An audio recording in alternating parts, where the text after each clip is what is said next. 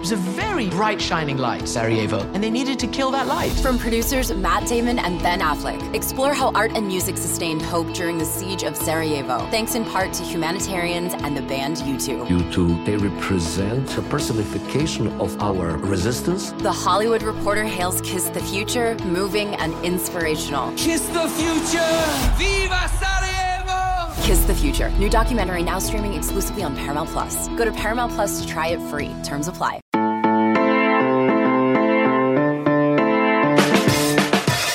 Good morning. It is Wednesday, October 7th. You're listening to the College Football Daily. My name is Trey Scott. On today's episode, we're about to have an interview with DJ Williams, the former Miami linebacker, was a star in the early 2000s, won a national title in 2001, two-time All-Big East player, first-round draft pick in 2004. He's one of those guys, when you think about the U, you think about DJ Williams, John Vilma, those linebackers in the early 2000s, those defensive backs they played with, Sean Taylor, Ed Reed. DJ knows a little bit about Miami culture and what it means for the U to be back. And on Saturday, we might find out if the U is back or if the U is close to being back or what the U being back status report is, because number 7 Miami goes to number 1 Clemson, ABC game of the week at 7:30 on ABC in an absolutely massive game that is the biggest one yet in this 2020 season. It's, for Clemson, the biggest ACC game it's had since 2016, Lamar Jackson versus Deshaun Watson in Death Valley, an absolute thriller. And Saturday is going to be an awesome quarterback matchup. D'Eriq King, the transfer from Houston, against Trevor Lawrence, the best quarterback prospect in a decade. I can't wait to see what happens, and I can't wait to see what we're talking about on Sunday. If Clemson wins, I think you know what we're going to be talking about. Best team in college football. Trevor Lawrence, Dabo Swinney did it again. Good luck to anyone trying to stop the Tigers. If Miami wins, it's going to be a week-long coronation. Miami as a playoff contender, as an ACC title contender, Manny Diaz as a coach redeemed, D'Eriq King as a Heisman candidate, and the U as a program that has had so many ups and downs since it joined the ACC, and in fact has never actually won the ACC. Well, the U, just like Manny Diaz, will have been redeemed too, and the U very well might be back. That's just how I feel about it. I want to see what DJ Williams, former Miami star, has to say about it. Okay, we've got DJ Williams with us right now. DJ, before I ask you if the U is potentially back, I want to get your thoughts on when I say the U, what do you think of? What do I think of? I think of tough, hard-nosed, physical team that's going to talk trash on the field. And if you got an issue about it, we can see what's up later on in the parking lot. And that goes from our walk-ons to GAs and coaches on staff. It's a lifestyle, it's a culture that's been missing at Miami for some time now. And, I'm starting to see glimpses of it coming back. When you were at Miami, so you were the number 1 recruit in the class of 2000, ended up being a first-round pick, star in college. You played with so many ridiculously talented players. Did you guys have to talk about that culture and talk about cultivating the U and maintaining the U from what those guys did back in the 80s, or was it something that was just ingrained at Miami? It was beat into you, figuratively and literally. When you come in as a freshman, don't matter how many stars you had next to your name, you were going to have to put in the work and prove that you deserve to get on that field and be a hurricane. And, that came from the Ed Reeds, the Marquise Fitzgerald, tons of guys that have put in the time and the effort and was, at University of Miami during the probation time when, we had minimal scholarships and we had Santana Moss and a bunch of other guys coming in on track scholarships. These guys, were getting their behinds kicked by the Florida State and the big name universities. They had the talent. They were just young, and they had the heart. And, as the years go on, they just passed that down to each generation. And the day you walked in, you knew what it was. It was, you're either going to be a part of this or you're not. And if you are going to be a part of this, here's what we expect from you. So when you left, Miami was a year away from beginning the ACC play. You get drafted, and then they've actually never won the ACC, which you wouldn't have believed me if we talked about that in 2003, right? Not at all. No. What do you think happened then over the next 15 years that has gotten us to this point where we are wondering when or whether Miami has sort of regained its status? I think it's a combination of things. I believe, the state of Miami, other schools started to come in there and take some of the best athletes. You start seeing guys go to Rutgers in West Virginia. You had schools coming in and promising that they would play and start early as a true freshman. So I believe that was one big thing. Second part was, I think just the ultimately breaking up of the coaching staff. A lot of people don't realize, but, I truly believe we probably had the best coaching staff in college football history, right? You got Butch Davis, you got Pagano, you got Chadinsky, you got Pagano, you got Schiano. These guys were all NFL head coaches, right? We had Greg Marks, our defensive line coach, who went to the U, was, there in the late 80s, early 90s, part of those badass teams. You had Curtis Johnson, receiver coach, who's now a receiver coach in the NFL. My linebacker coach, Vernon Hargrave, Don Solinger, Art Kehoe, those guys were on Jimmy Johnson's teams back in the days. And then the real centerpiece was Coach Andrew Swayze. He was the heartbeat of the team. He was the reason that we were so physically and mentally tough. And, when you dismantle a coaching staff like that, then that culture also goes with it. And then the new culture comes in wherever you're bringing these new guys in from. And I think that was, the biggest issue with the University of Miami. It was, just the dismantling of a coaching staff, and getting rid of Coach Swayze because he was the heartbeat of the team. Everyone talks about how when Miami has a coaching search, the former players, the fraternity of them always kind of gets a say in who's going to get hired.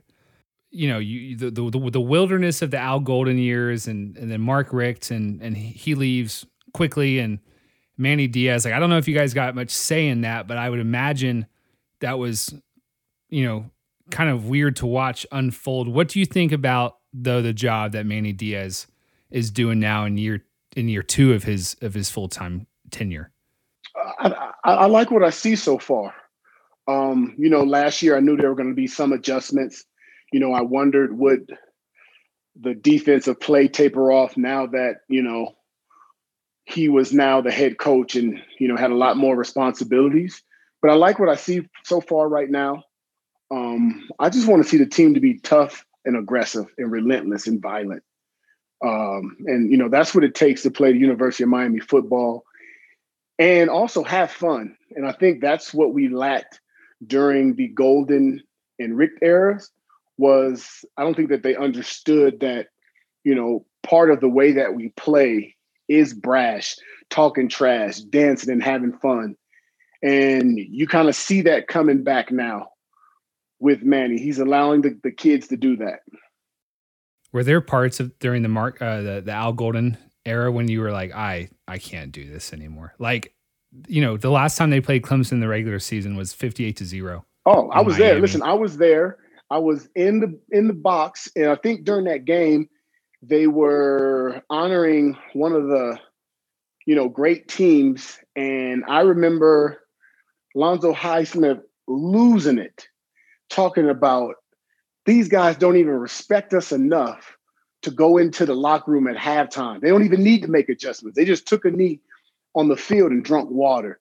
And again, I would have never thought something like that would have happened with the University of Miami. I just felt like during the golden years, he's a great man. I just felt like there was a little disconnection with the culture. Mm-hmm. Whereas, and I know NCAA has, some say so into it, but the doors used to just be open, right? Ex-players, ex-NFL guys could come back, work out and train. And, all that does is iron sharpens iron, right? Imagine you're a sophomore, true freshman out there, on a Wednesday, and you guys are doing 7-on-7, and Reggie Wayne comes out in the slot and lines up, or Santana Moss comes out at the X or at the Y and line up, and you go against that guy. What is that going to do to your confidence on Saturday now when you're going against a collegiate player? I think a lot of coaches didn't understand that we're a small school. We don't have the huge alumni base, meaning people that donate money. What we do have is the alumni of the players. And I believe, that was more valuable than people giving cash. It was the knowledge that was being passed down onto the younger guys and the younger generations. And, once you started to take that away, you took away a big portion of what was Miami's power. So Ed Reed's an assistant now at Miami. DJ, do you think he's jumping in there during DB drills? No, he's not jumping in drills. But I'm sure that he's giving guys nuggets every time he opens his mouth that can be used in actual game day like situations. I'm sure he's teaching these young guys how to study film. He's teaching these young guys how to be young men on and off the field. And when you got a legend like that around, a guy that went through it and is a hard worker, it's only going to benefit the program and the system. So, I applaud what Reed is doing. When you think about it, bank account is pretty nice. Hall of Famer, he could just be going around doing autograph signings, hugging people, kissing babies. But no, he decided to go back to his alma mater and go ahead and give, one of his most valuable things, which is his time and his knowledge. The College Football Daily will be right back. The baseball season is in full swing, which means you need to listen to Fantasy Baseball Today, part of the CBS Sports Podcast Network. Join Scott White, Chris Towers, and me, Frank Stample, every weekday as we recap every player from every game. We'll talk waiver wire ads, drops, players to trade for, prospects who could make an impact, and everything in between. Make sure to download and follow on Apple Podcasts, Spotify, the Odyssey app, and everywhere else podcasts are found. Yeah, he has a cool gig, chief of staff. Let's talk about Saturday's game. It's a big one. De'Aaron King transferred from Houston against Trevor Lawrence, like a fun quarterback matchup. You were a great linebacker. I played in the NFL for 10 years. How would you, if you're playing De'Aaron King, what would you be most worried about? His playmaking ability. There's probably there's a handful of quarterbacks in the NFL that, I would compare him to and not say he's like a Lamar Jackson or a Patrick Mahomes or Aaron Rodgers or guys like that. But what he's going to do is he's going to give you 5 big plays a game. He's going to give you at least 5 times a game where the play is broken down, which could end up being a sack, strip fumble or something like that. With his athletic ability and his just style of play, he's going to make 5 big plays for you. And those are the type of things that really can change the difference in the game. And if I was a staff and I was going up against him, I would try to limit those opportunities. But how can you? Because they're not scripted, right? Those aren't things that you can coach and prepare for. I would get my team and say, let's mentally prepare. So when he does get a big play, we don't get down on ourselves or start trying to take chances. Let's just stick to the game plan. Have you watched much of Clemson the last few years? Yes. I've watched Clemson. Dabo's doing a great job. They're bringing in some talent down there. They're bringing in some guys that can play. It kind of reminds me of us, back during my time where, you got a star linebacker or a star defensive back. And, you got another guy that just came in as a freshman or a sophomore. It probably could be a starter on another team, but they got this guy on special teams and he's going down there and he's taking heads off. And he enjoys his role and his responsibility. And he understands that when his time comes, he's going to get out there and dominate. And that's what I see Clemson doing. And that's how they're able to just continue to reload because, once a graduating class leaves, these new guys coming in, it's not their first rodeo. They dominate during games where they can get their guys live action. And then on top of that, they've been at the program for some time. Yeah, they're recruiting so well that the freshmen on campus are part of their best ever recruiting class. All right, 2 more here. If Miami wins on Saturday, do we even have to ask if the U and if Miami is back? I know we kind of thought they were in 2017 and they kind of petered out, but a win at Clemson, at number 1 Clemson, on a Saturday night prime time, that would be pretty impactful, right? Very impactful. But a win for me doesn't say the U is back. It's how they win. It's the style of play. They can win that game and it can be like, hey, this Miami team is for real and they're good. But to say the U is back, that's a title that you don't give to someone like me.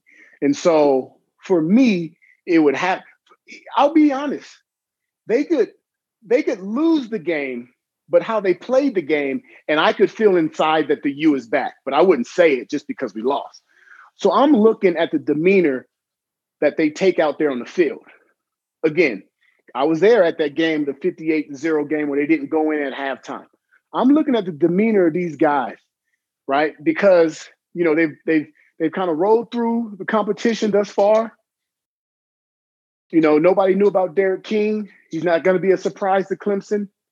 But now I want to see when the game gets tough and you're playing against an opponent that is just as good as you or maybe even better, can you dig down deep and figure out a way to win? Because honestly, at the end of the day, football is about inflicting pain on the next guy, making the next guy quit. It ain't about running routes and all this flashy dashy stuff. It's really about putting your helmet in a guy's chin and having him second guess he wants to come your direction again. And now if I see that style of play, whether win or loss, inside, I will start to feel like the U is back. That's awesome. DJ, this has been great. Last one, just tell everyone what you're up to. I understand you've got a company and what's going on with that. Yeah, I got a company called Dime Life. The website is dimelife.com. I'm officially licensed by the University of Miami. We make a lot of cool, fun, fashionable fan gear. Try to put a little different twist on it. I'm sure people have all seen the turnover chain shirts. So each year we try to come out with something new and creative. And we kind of try to blend fashion with fan gear, right? We're not going to just get your team's logo and put it center plate on the chest. We want to be creative. Where in Miami, we like to be flashy. We like to be cool. We like to give people original pieces. Got a few interesting things coming up. I got a collaboration with Zubaz. You remember Zubaz? No, Zubaz, who was that? Zubaz was that company back in like the early 80s, 90s, and they had like the tiger print, and it was like real loud and crazy. You don't remember Zubaz? That's a little before my time, but I understand the look you're talking about. Well, go ahead. It's very Miami. Go ahead and check out Zubaz, man. We got a cool collaboration coming with those guys for around Christmas time. But yeah, just enjoying, helping my school out, making great fan gear. Awesome. DJ Williams, thank you so much for joining us. All right. Appreciate it. Thanks again to DJ Williams. It was great to talk to him. You can follow him on Twitter at DJWilliam55. He's got a clothing and apparel company called Dime Life, DYMELYFE. Check that out at dimelife.com. One of the greats in Miami history, first round pick, played 10 years in the league, was actually the number 1 overall recruit in the class of 2000. So whatever he says about Miami, I believe it. I'm Trey Scott. Our producer is Tony Levitt. We'll talk to y'all on Thursday.